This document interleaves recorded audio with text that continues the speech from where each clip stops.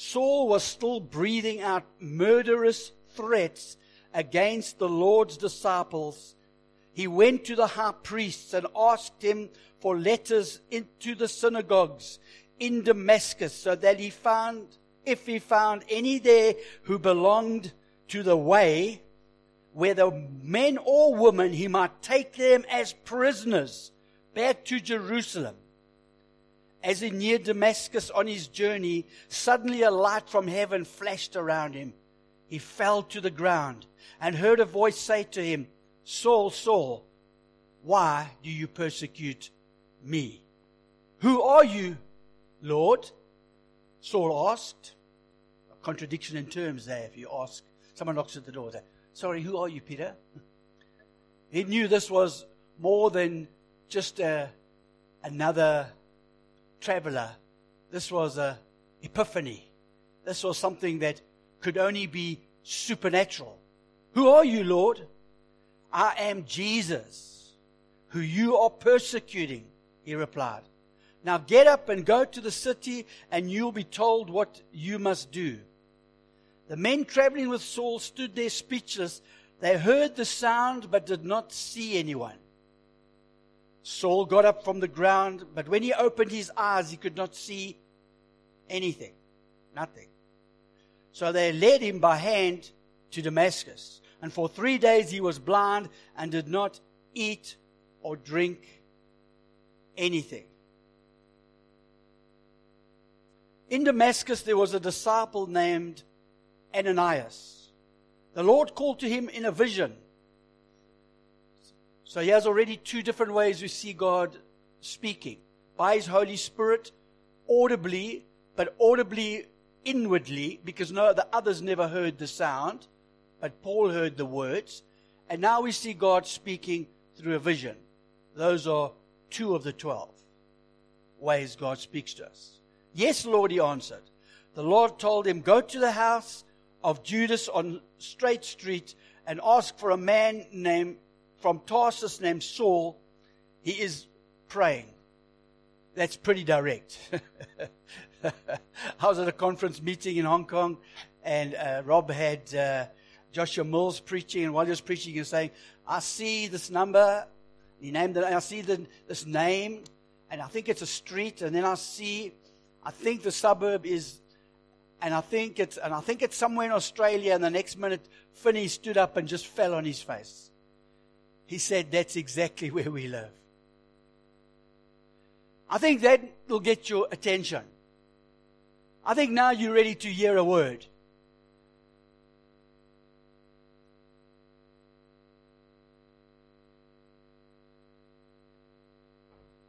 In this vision, this man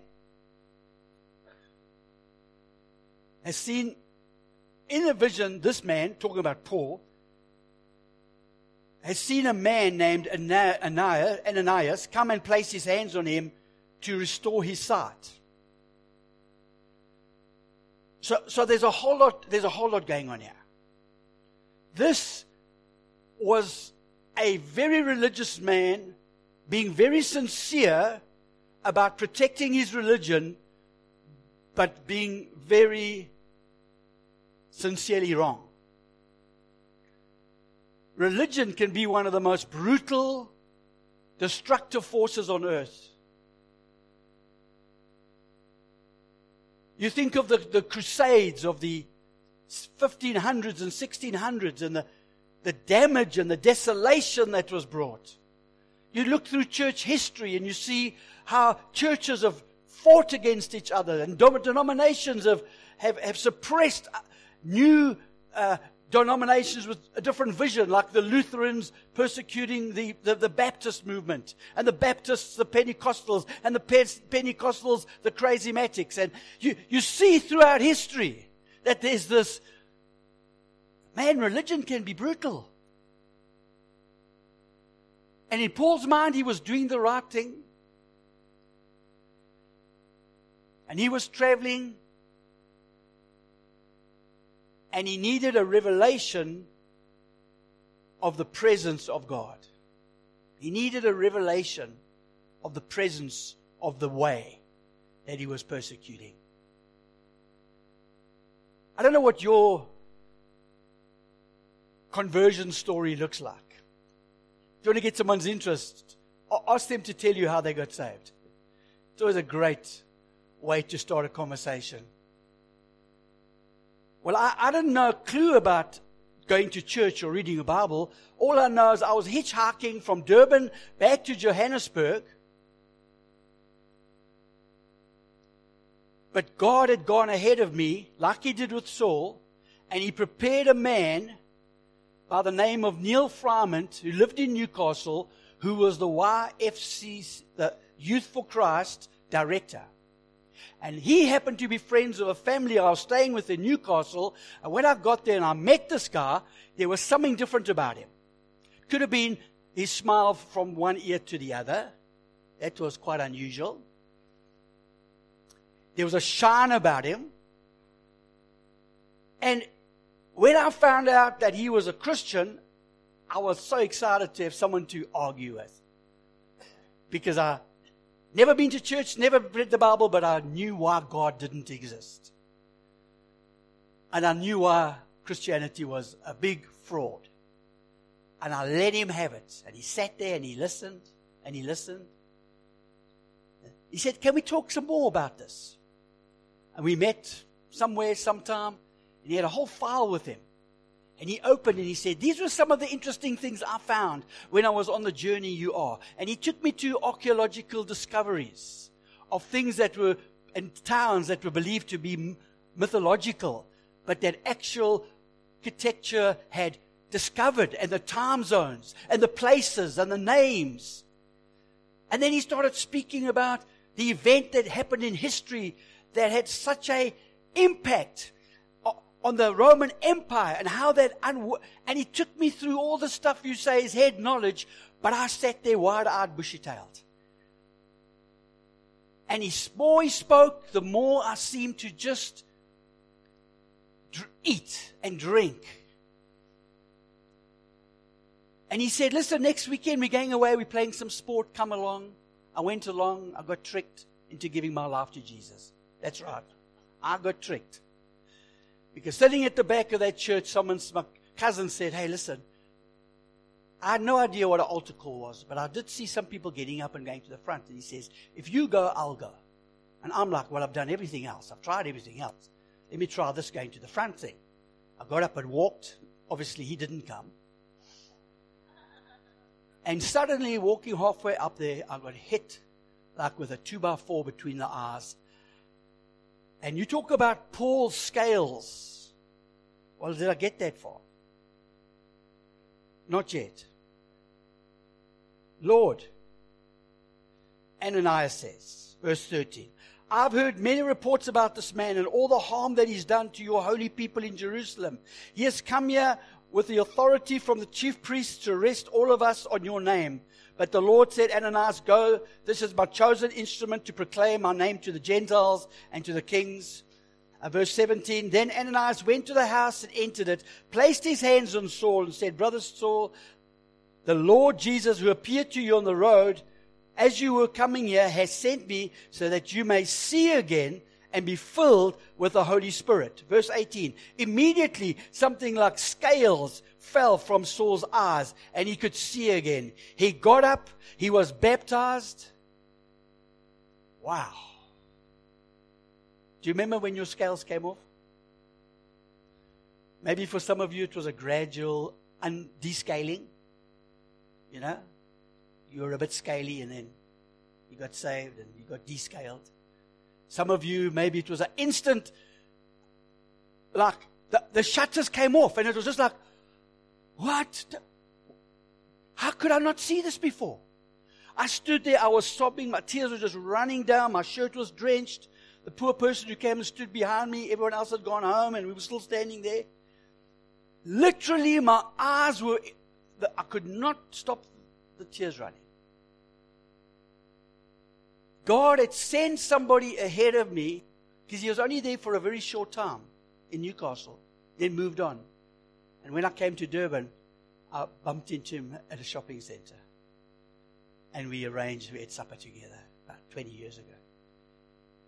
And I just told him, and he was blown away that my story of my life and my ups and downs and my falling apart and my getting up again and trying again, and how God had just brought us through, and being married and children. But God sends somebody ahead of you at some stage of your life. And I want to tell you today, God has gone into your future. Right now, whatever you're looking at, whatever you're facing, as a believer, it wasn't only to get you into the faith, to have your eyes opened. Right now, God has gone into your future and He's preparing somebody. There's an Ananias there somewhere in your future waiting.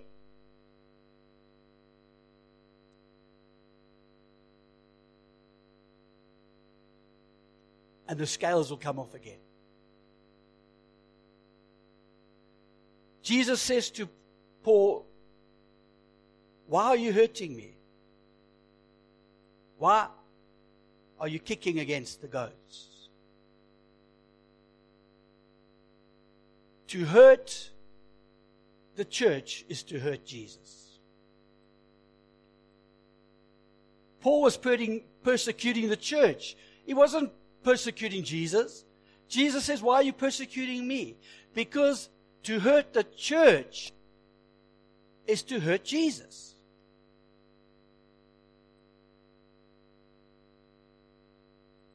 And I think we all have to take a moment and admit that there have been times we've hurt the church. I've seen leaders being hurt by people in their church, but I've also seen leaders hurt the church. And I myself have had to be honest and say,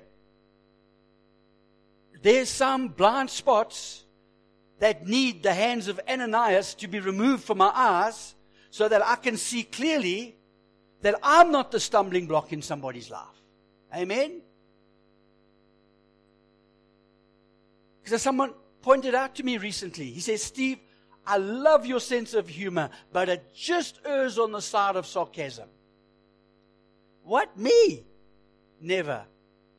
I told someone in the church that the other day, they said, we've known that for like 15 years. But just because we love you and we get you, we stick with you.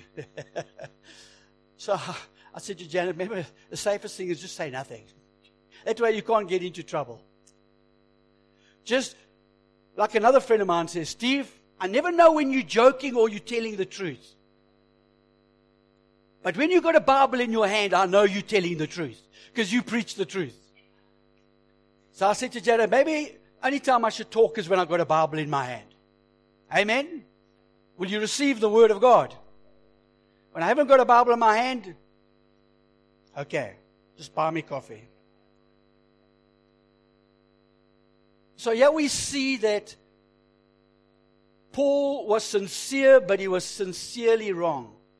As many religions today, and in Christianity itself, that are mixing law and grace. They're sincere about it, but they are brutalizing the sheep. People have got enough problems in their life than to go to church and be beaten up again. And they go to church week after week after week. I've heard somebody say, I feel bad enough in my life. Why would I want to go to church and feel worse?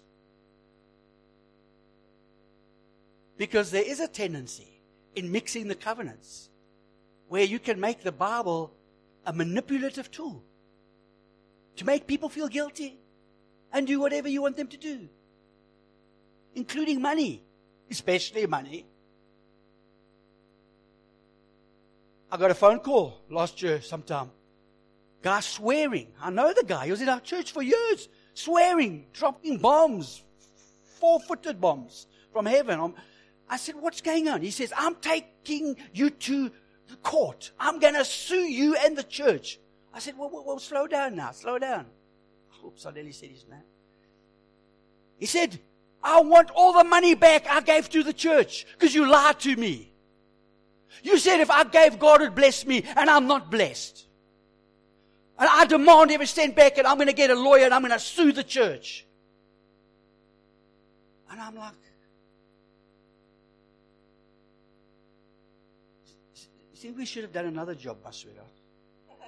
You think we should have done something else rather? This is what I've put this woman through.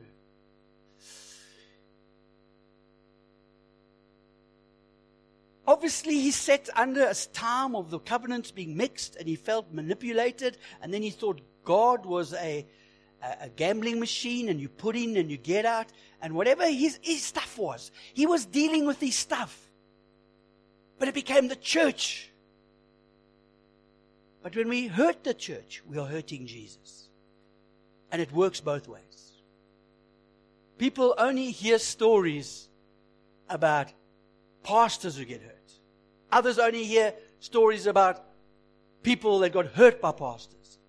But they both have got one thing in common. It's the body of Jesus. Why are you persecuting me? We've got to keep this in context. We've got to keep this in our mind all the time.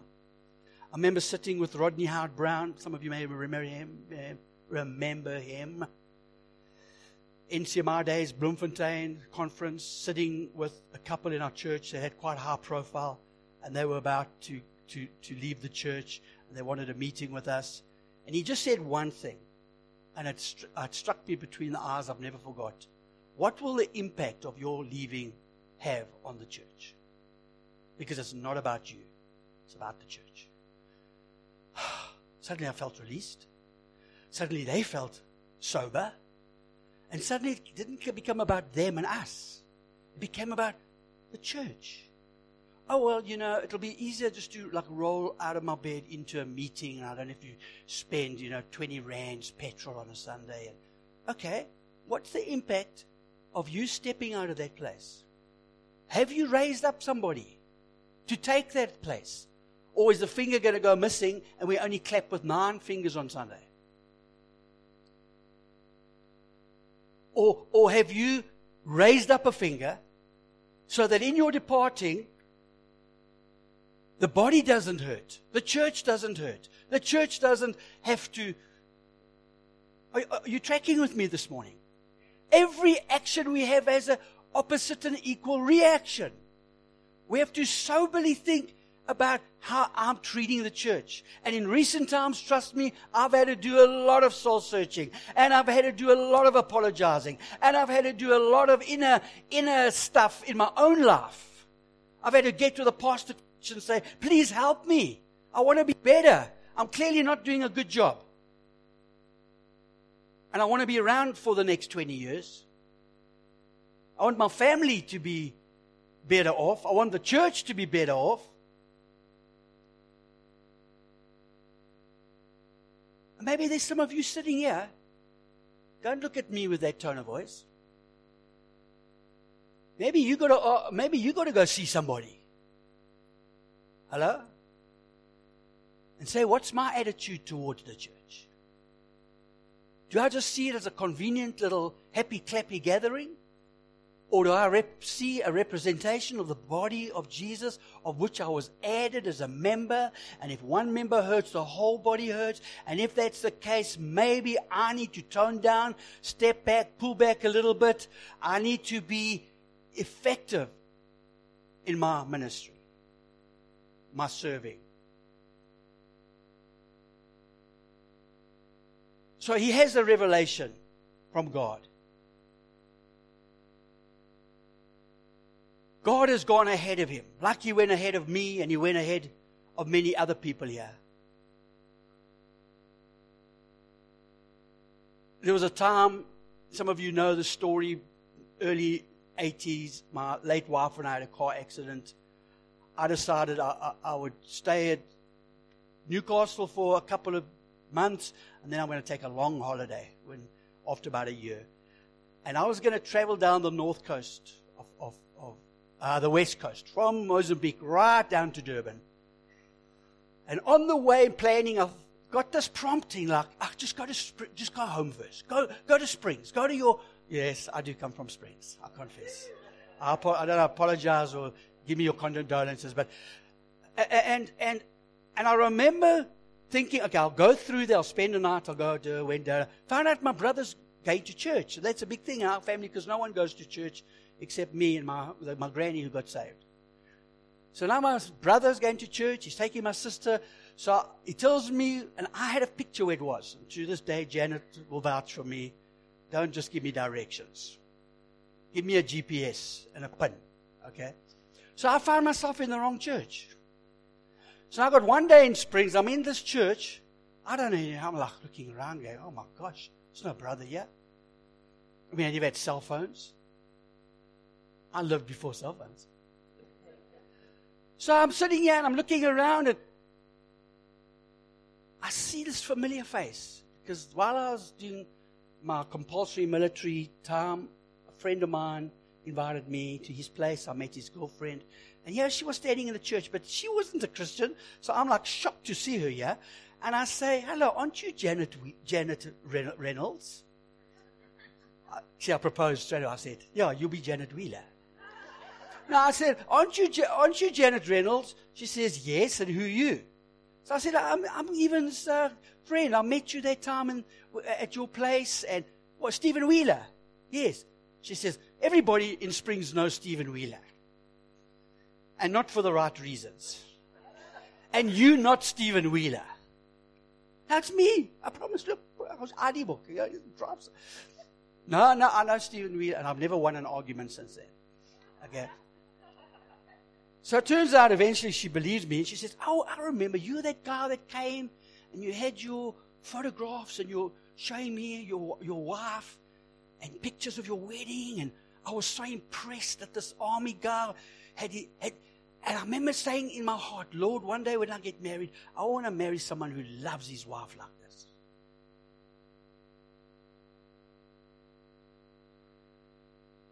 God had already sent somebody ahead of me. After a very painful journey in my life, someone had sent somebody ahead, got me lost on the way to church, not knowing east from west. I get to a church. Oh, the pastor is preaching on prayer. And he says, now we're going to break up. I'm going to count to 10, and the ones go there, the 2 goes there, the 3 goes there. And you go 10, 1, 2, 3, 4, 5, 6, 7, 8, 10. 1, 2, 3, 4, 5, 6, 7, 8, 1, 2, 3, 4, 5, 6, la, la, la, la, la, la. So I end up in this group. That was the group where I stood and I saw and I recognized her. Do you think God goes ahead of you sometimes? To organize and set up things strategically? Because He cares for you?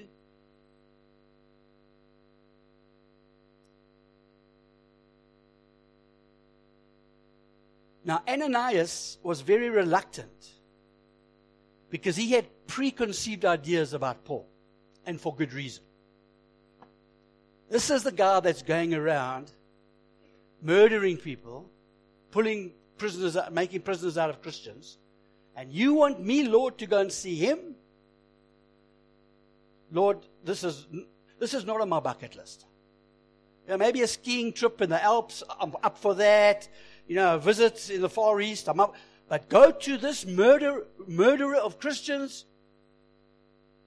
And he was very reluctant because sometimes doing what God has shown us to do is not comfortable. He might send someone ahead of you. He might send someone to you. But in the journey of that, sometimes there's a reluctance. Come on. I know we're looking so spiritual this morning. There's times when God's shown us to do things that weren't the comfortable thing to do. Sometimes God has shown us the thing that wasn't the hip, modern thing to do, but He showed us something to do, and it wasn't for us that we were doing it. It was for somebody else. And only heaven's going to reveal that.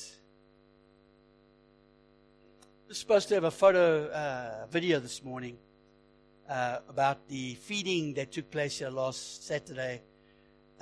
Freddie's team were there with all the food and feeding the poor on the corner here, and they took photos. And we're going to have a little video played. Maybe we'll do it next week. But it's to the song, Thank You for Giving to the Lord. I was alive, that was changed. And I heard that song. I haven't heard. When last did you hear that song? Okay, Robbie, I know you listen all the time. But the rest of you, when last did you hear that song? And it's like, that's it. Somebody's going to say thank you. Thank you that you were that missionary from out of town that came and brought the word. Thank you for being that person who supported the ministry that reached me. Thank you for being that person who came at the bus stop and told me God's not against me, that He's for me. Only eternity is going to show that. But now, in this life, it's sometimes uncomfortable to do what the Lord tells you to do. And I've prepared a teaching out of Acts as I've read through, and I've just been amazed at how the Holy Spirit speaks to people. And as I say, I got to 12, and then I thought, no, let me just stick to Paul. There's a few other cases from his life, but I'll stick with this passage I've read this morning. That we all need scales to fall from our eyes. Because we all come with our own presuppositions, our own experiences, our own backgrounds, our own interpretation of things. Man, I can stand here and speak a sermon, and one person will come back and say, what did you mean about the Antichrist? And another person will come back and say, what did you... One person will say, oh, I was so bored this morning. Another person will say, oh, it was the best I ever... What? People come with their own filters. Hello? We all do. We all come to the table with filters. And the biggest part of communication and healthy listening skills is really to find out what are my filters. Because I had a filter pointed out this week by my pastor coach. That when he said it, I was like, how did you get to that conclusion? What? Sweet little me?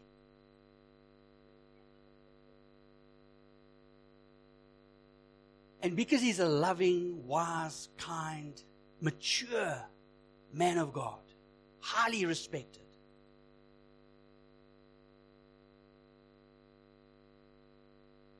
we sat and spoke about it. And suddenly it felt like the scales didn't come totally off, but they started getting loose.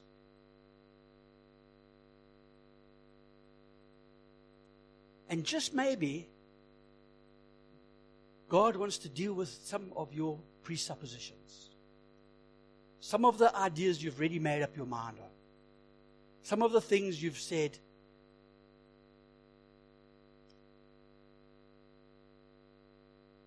but have been brought through a filter. Like Ananias. But still do what God tells you to do. Because therein is someone's life. Ananias may only have touched one person in his life. He might have only reached one soul for Jesus. But that person's name was Paul, who became the apostle to the Gentiles. And as we look in the next few sessions, over the next few weeks, at his life, you're going to see what this one act of obedience achieved for the kingdom, for the church, for you and I sitting here today with the apostolic canon of Scripture of the early church. Just one person. Can we stand?